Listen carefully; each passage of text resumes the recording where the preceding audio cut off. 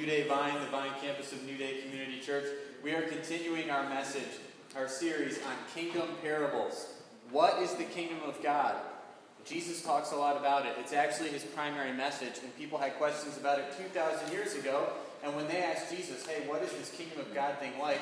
He would answer in parables. He'd say, well, it's like this, well, it's like that. And we're diving into those parables to kind of get at the meat of what Jesus was trying to say when he was describing this thing we're invited to live in called the kingdom of God.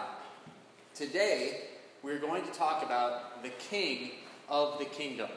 We talked last week about the invitation to the kingdom, and this week we're talking about the king that is doing the inviting. Who rules this place? Who's in charge? You know, the character of a place takes on the character of its leader.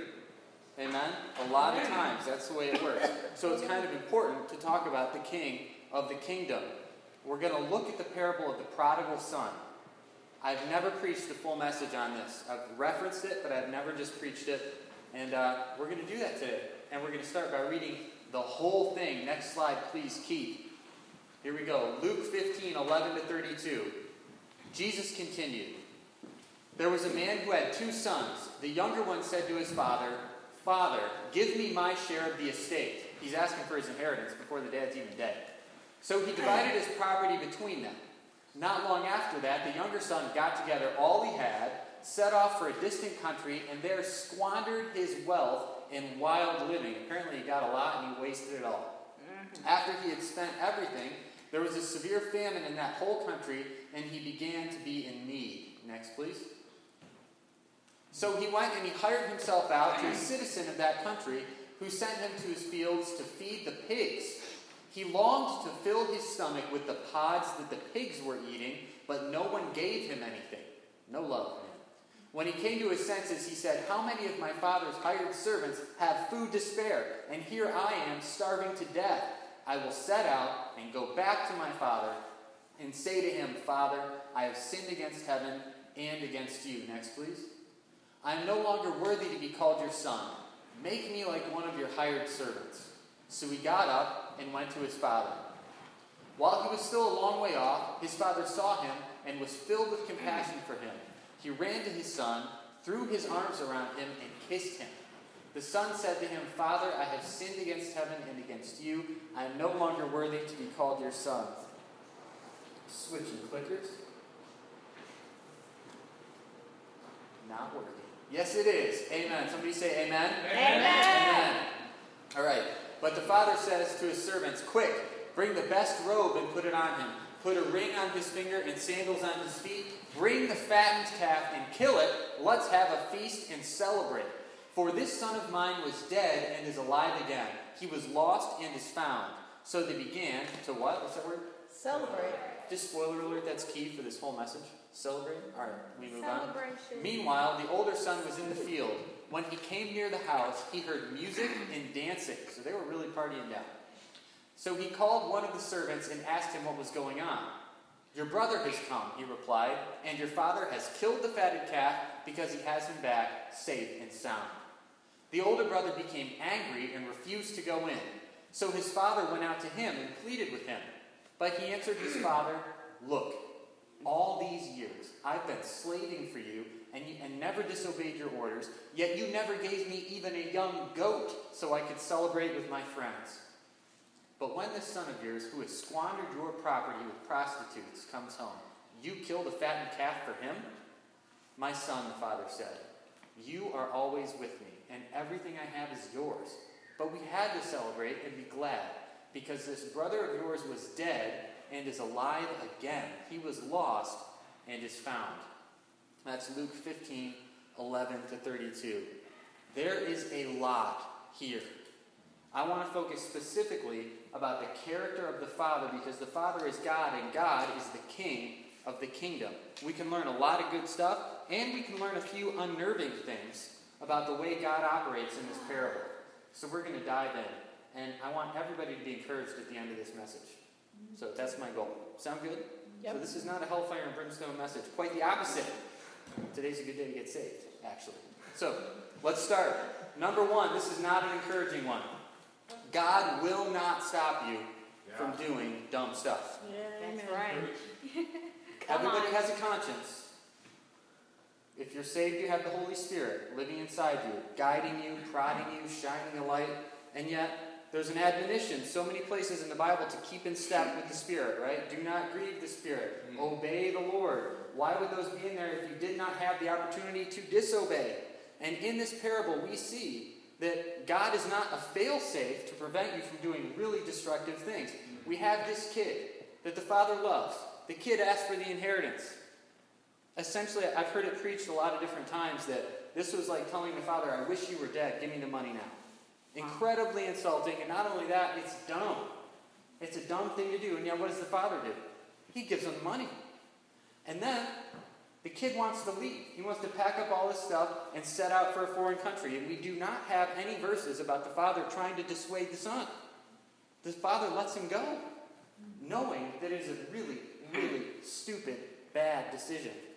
But God will not stop you from doing dumb stuff. This is all over the Bible. Here's a passage from Judges. Who's read the book of Judges? One of the most disturbing, weird books in the Bible. Dude, everything falls apart in the book of Judges. It's like the first time the people of Israel are on their own to obey God. And there's a recurring theme, and this is it. In those days, there was no king in Israel, and everyone did what was right in his own eyes. Judges 21:25. That means it all fell apart. People were crazy. And if you read Judges, you see it all falling apart and people doing crazy, weird, and horrific things because God is not stopping them from doing those things. Two Proverbs say the same thing. Proverbs 14:12 and 16:25. And that is this. There is a way that seems right to an idiot kid. There's a way that seems right to man. Sorry, I was an idiot kid. I feel I have the moral right to say that. But its end is the way of death. It seems like a good idea to do dumb stuff sometimes. And you cannot count on God to come down and physically restrain you and stop you from doing dumb things. He will not. Right. This should be unnerving. Which leads us to the second thing we learn about the Father, the King of the Kingdom. The King of the Kingdom allows the consequences of the dumb stuff that we do. This is really disconcerting. The kid lives the crazy life, and what happens? Magically, there's always money in his bank account. The father keeps wiring him dough, Western Union in the foreign land. No, he runs out of money. That's what happens when you spend all your money. The consequences come home to roost. And then a famine comes. Well, now you're broke, and there's no food. You're in hard times, man. You got to get a job. So now he's in a foreign country, broke, probably with a reputation as a kind of a loser, that wasted all his money, and he's got to hire himself out to get a job. This is a bad situation, guys. And not only does God, the King of the Kingdom, not prevent the consequences from our dumb stuff, we see him actually encouraging consequences for dumb stuff. I'm sorry I have to preach this, but I do. Check it out. Deuteronomy 28 has some wonderful blessings. Okay? It's God saying through Moses, if you do this, I'm going to bless you. Guys, there are 68 verses in this chapter, and the first 14 are blessings. Would anyone like to guess what the other verses are? Probably not. They are curses. God curses its consequences. If you do dumb stuff, this is going to happen.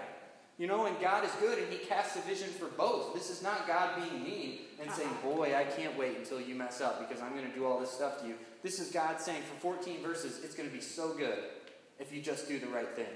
Yep. And for the rest of the chapter saying, you need to know because I know you, how bad it's going to be if you do the wrong thing. This is in Deuteronomy 28:45, kind of right in the middle. All these curses will come upon you.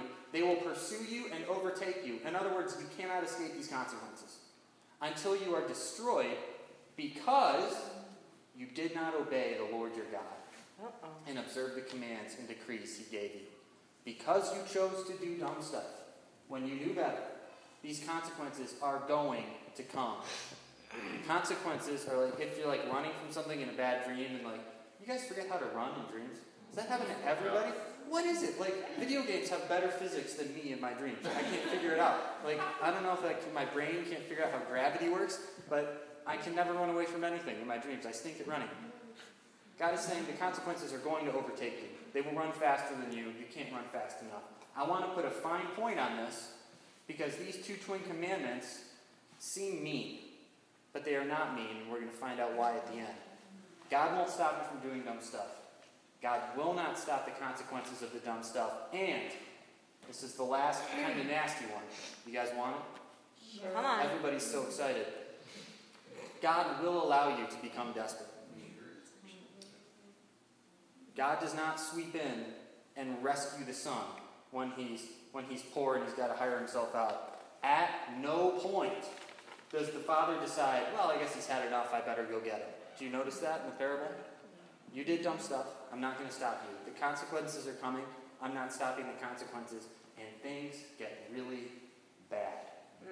In my own life, should I tell a story or just preach it straight? Tell a story. I'll tell a story. Okay, I'll tell you a story. Tell the story and preach the truth. I'll tell that story later. So I got plenty of stories about how consequences came to roost. But you become desperate. No, I will tell you. I will tell this. When I gave my life back to the Lord, I had done a series of dumb stuff and was experiencing the consequences of that dumb stuff. And I will just set the scene for the day that my mom drove me to Dublin Baptist Church and made me talk to the pastor, who I didn't think would be in the office on a Monday. I was smoking my last cigarette. It was raining. I had no food, not enough alcohol to get drunk. And my roommate, he was like the mule for a cocaine dealer. That was life. He said he was going to give us money for rent. He always was on the couch when I walked out in the morning, and he was gone. He had no intention of giving us rent. And my other roommate had spent the rent money I gave him on prescription medication and weed. Oh, lovely. And I got a knock at the door, and it's the lady from the office who says, we have 3 days to get out. So I smoked my cigarette, and I'm like, how did I get in this mess? Things seem pretty bad. And that was actually the beginning of my road back up, which maybe I'll tell another time. But does that sound like a desperate spot? Yeah. It's real life, by the way. I didn't even embellish. That might not be drastic enough. It was a stinky day, man. Thank you for buying me a pack of smokes, though. I really appreciate it. She's a good mom. I called her up. I was like, I need a pack of cigarettes. She's like, you need to go to church. I was like, I'll go.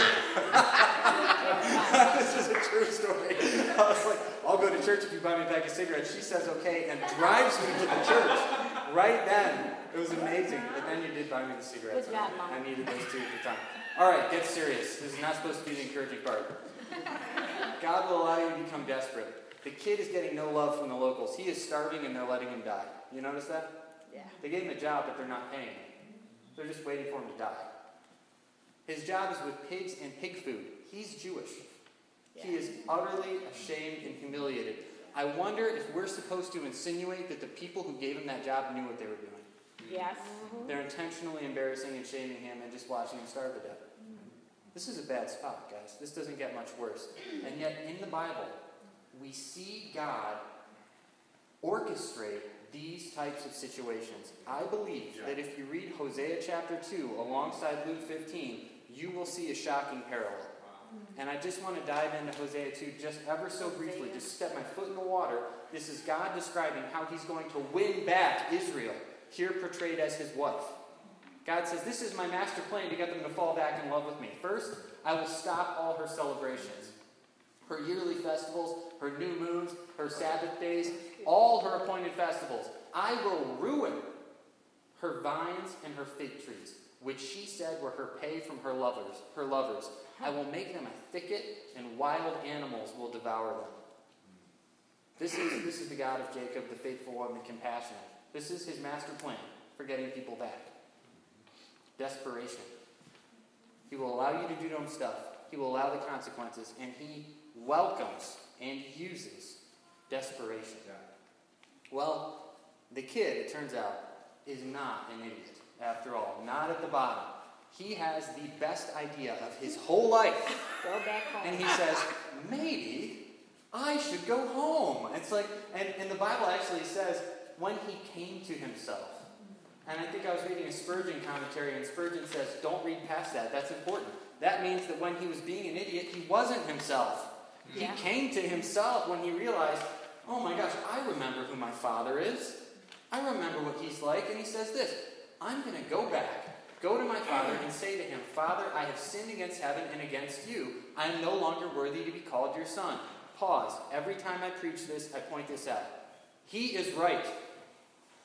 He's right. He has accurately assessed his situation.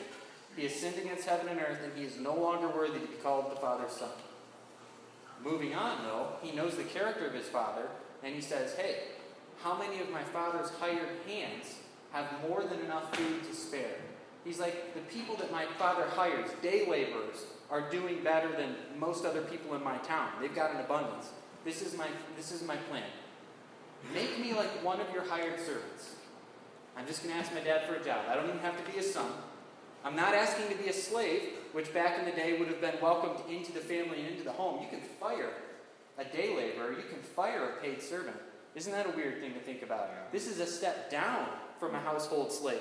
He's saying, look, you just make me like one of the people that you pay day by day. And if I don't work hard enough to make it worth your money, you can fire me, man. You know? But, you can get rid of me whenever you want. Just let me come back. I'm starving to death here. So that's his plan. So he sets back. Now we switch focus. We switch from the son and the idiot stuff that he did and the consequences and the desperation to the reaction of the Father. And this is where we get to learn the fun stuff. Yeah. God's love, the Father's love, the King of the Kingdom's love is both passionate and unchanged. Not changed at all. The Father sees the kid coming from a long way off. This insinuates strongly that he's looking for him to come back. All right? Now, rather than respond like somebody whose pride is wounded, somebody who's been made the laughing stock of the entire village, which he probably has, let's not forget that the son has exported the bad name of his father now to lands abroad. He sees him coming a long way off and runs to cover the ground between them. It's not fast enough for the Father. Once that father sees that this son, who has basically wished him dead and taken all his money and ruined it, once he sees that he's trying to come home, he's a long way off, the Father can't take it. The character of the Father is like, I see his heart, I see his willingness to come home. I can run faster than he's walking, and I need to see him right now. And the Father runs. Something embarrassing and very uncommon for old men back in that day, but we don't need to go outside the parable to see what's going on here, do we? Because we read the next verse. The Father embraces him and starts kissing him. In joy. This is so unexpected. I don't even know if the son would know how to take this. This is not what he thought was going to happen. He's running to me. He's kissing me. He's hugging me. So the son, I don't know how mentally beaten down he was from what he'd been through and his shame and his humiliation and the dirtiness of how he lived. And we're going to hear some of that later. But he had been a bad dude. He knows how rotten he was. So he launches into his prepared speech. He says, Father, I'm not worthy to be called your son. And the Father cuts him off. We're going to read about that in a minute. The Father doesn't let him finish his spiel. The Father doesn't let him get to ask to be something other than a son. Because the Father will entertain no other ideas other than reinstituting his child.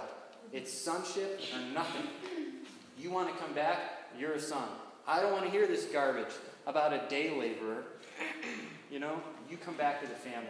The kid isn't even allowed to pitch his idea. That is beautiful. And the Father says, this son of mine was dead and is alive again. He was lost and is found. That is astounding. No shame, no embarrassment, no pride or ego getting in the way on the part of the Father. He's just happy that the kid is home. And the kid has to be shocked, because the next thing that happens is that let me make these points first, because this is important. You cannot be so insulting to God. You cannot be so sinful. You cannot be so shameful. And you cannot be so dirty that the Father won't run to you. Wow. This child is the picture-perfect example of somebody that did everything wrong. He insulted the good name of the Father. He spread his bad name around. He did everything the Father probably told him not to do. He was just an absolute wreck loser. And the Father ran to him. Jesus is telling this to a parable to real people. Jesus is saying, hey, all of you guys are welcome. You start walking towards me, and the King of the Kingdom will run towards you. God, the King of the Kingdom, the Father, is also compassionate at his own great expense. This is interesting. The kid's big idea, remember, was I'm going to come back and ask to work for him, right? He said, make me like one of your servants. Well, when you get hired for a job, right, you get hired to do a job, and the employer thinks, well, that's probably worth, I don't know, if that's worth $14 an hour to me, I'll pay you 10. Why? Because he's trying to make a few bucks. You know what I mean? Like, he hires you because you can help make him money. This is the way it works. You know, when I went to Walmart and I was making $8.75 to start back in the day, they probably figured my work was worth a little bit more than $8.75, or else I wouldn't be doing anything good for them. Right? I exist to help them make a profit. When the father reinstitutes this child as a son, he immediately spends money. He expends a whole lot, actually. None of the things that the father gives the son are necessities. David Guzik points this out. They're all meant to honor him. Look at this. The best robe, a ring on his hand, sandals on his feet, and the fatted calf. The calf that they have been fattening up for a special party. This isn't like, you know, hey, get him a better jacket. He's looking a little shabby. I got some old sweat clothes in the drawer. At great expense, the father welcomes the son home. This is amazing. He did much more than merely meet the son's needs. And when we return to God, we get quite a surprise. I remember I was, I don't want to go too much into that. Skipping details. Okay, I'm doing a devotional. Sorry. Some of them I don't want to share. But it's called Experiencing God by Henry Blackaby. And I was just reading the Word for the first time in a long time in this Bible study, and it finally broke me down, man. You know what I mean? And I was crying, and I realized that God would take me back. You know, it was actually the story of Moses. The Bible study points out that Moses was a fugitive from the law and a murderer and a coward and kind of an angry dude. And yet God shows up in the desert and says, hey, I want to use you. You haven't disqualified yourself. You haven't blown it. I got this amazing plan to change history, and guess who's right in the middle of it? You, man. Yes. And Moses is like, me, I'm a murderer and a fugitive and a coward, and I have an anger problem. Jesus is like, no, actually, you're going to be the greatest and most famous prophet in the entire Old Testament. What do you think? Come on in. He makes up for lost time. When you come back to God, I found out he scoots you forward. Some of you who have gone astray and come back, you probably know the feeling of like it's going to take me 10 years to get back to where I was, and it takes you 1 year, and suddenly you're like, in some ways I feel more mature. I actually feel guilty that I had this experience, and I got to experience coming back. You know, this is almost better than, don't go off the rails. Son, where you at? Poor time. God is compassionate at his own great expense. No doubt Jesus is thinking about the cross when he tells this parable, because he's welcoming his lost children home at the expense of his life. And it's a price that he's running to you to give. And then, behold, they're having a dance party. Then they decide to ditch work for the rest of the day and party. And this is another main point of the sermon. They actually partied so loud that the older son, the stick in the mud, hears what's going on and comes in from the field. They were getting down. They killed the fatted calf. I mean, I don't know if this is like an ancient kegger or what, but this was a big deal, okay? And no more work was done that day. All productivity was done, okay? So then we have the older brother. This dude, he's the one that tells us that the younger brother spent all the money on prostitutes and wild living. He's the one that has to say, don't you remember how bad he was? Don't you remember all the shameful stuff he did? You never want anybody finding out that's your kid, do you? He wasted all your money on prostitutes. Come on. And yet, the father goes out to him and says this. So his father went out and pleaded with him. But he answered his father, look, all these years I've been slaving for you, and never disobeyed your orders. The guy's refusing to go to his brother's party. The father comes out and he says, you know what's wrong? You want to know what's wrong? You seriously don't know what's wrong? How many years have I been working for you? Slaving. Never disobeying your orders. And yet you never even gave me a young goat so I could celebrate with my friends. The celebration is the issue. Ooh. He's like, this kid you appreciate, you don't appreciate me. This kid you love, this kid that wasted all your money, you killed a fattened calf, I don't even get a young goat, look what I've done. When are you going to appreciate me? When do I get to experience this? Do I have to go to a foreign land and wreck my life and then come home and then I finally get to experience the benefit of being your son? This is really the issue. But there's a fundamental misunderstanding on the part of the older brother. You kill the fattened calf for him. He's in disbelief. My son, the father says. And he actually uses a very soft word. He actually uses the word for child. He says, my child. It's very tender. And the baby cries at just the right moment.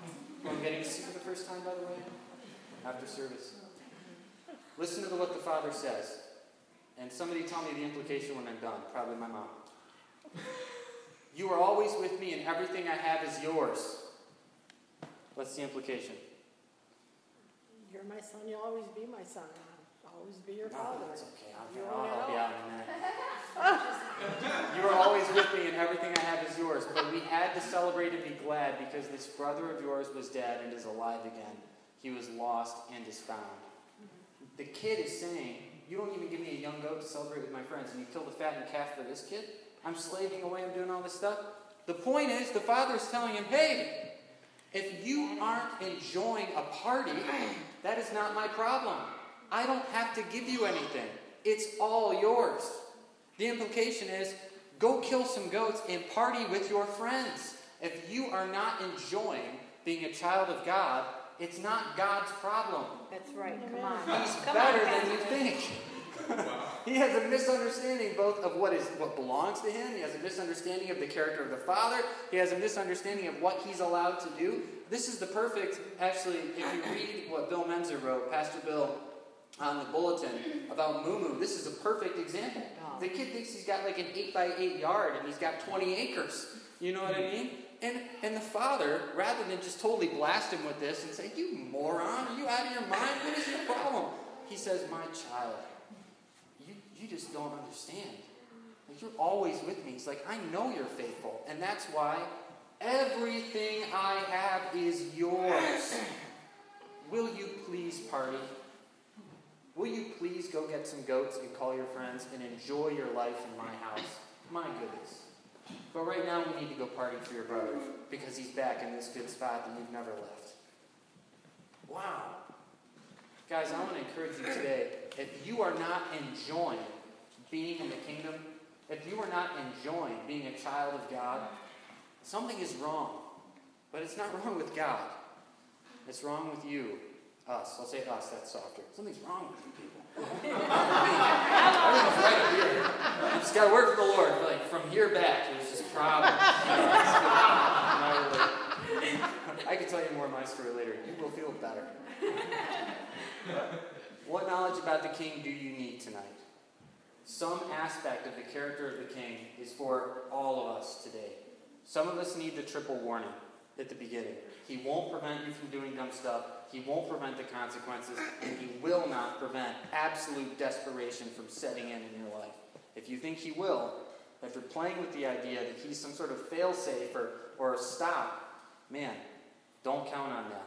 Repent, turn, stop it. It gets bad. Consequences come. That's right. But maybe you need the reminder that God, his love is passionate and unchanged no matter what. Let me say something about this consequences thing. You know what's weird? I believe in consequences because I live in the real world and I have 2 eyes and 2 ears. Right? Consequences come.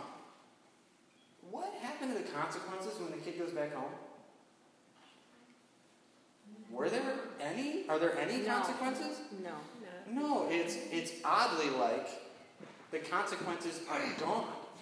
Now, this doesn't always happen in the real world, but there's a spiritual truth here. That there are no consequences for us on an ultimate level on God's end once we come home. The Son never welcomes anyone back and says, but I'm going to remember what you did for the rest of your life. That does not happen. And in real time, in the here and now, sometimes the consequences are removed. I've known 2 people who wish they could get rid of smoking cigarettes. And I was praying with them, praying with one guy, and I heard the testimony of another guy where the Lord delivered them from nicotine addiction. Amen. And they just didn't want cigarettes anymore. That is a deliverance from consequences that they brought on themselves. Right. But God does that kind of thing. And I would just encourage you, man, be bold, be brash, be brave, boldly approach the throne of grace. If you have consequences in your life that you know you've justly deserved, now that you know what the character of the King of the Kingdom is like, ask him to get rid of those. And he just may. Amen? Amen. And third, some people need to know that they should dive into God's goodness until they actually enjoy being his child. Is God better than you think? Yes. Or do you have a little bit of an older brother? Well, kick that guy out and start enjoying being God's child. Party a little bit. We have an opportunity tonight at Shamrock's house, who I will hand the mic to presently. Thank you, guys.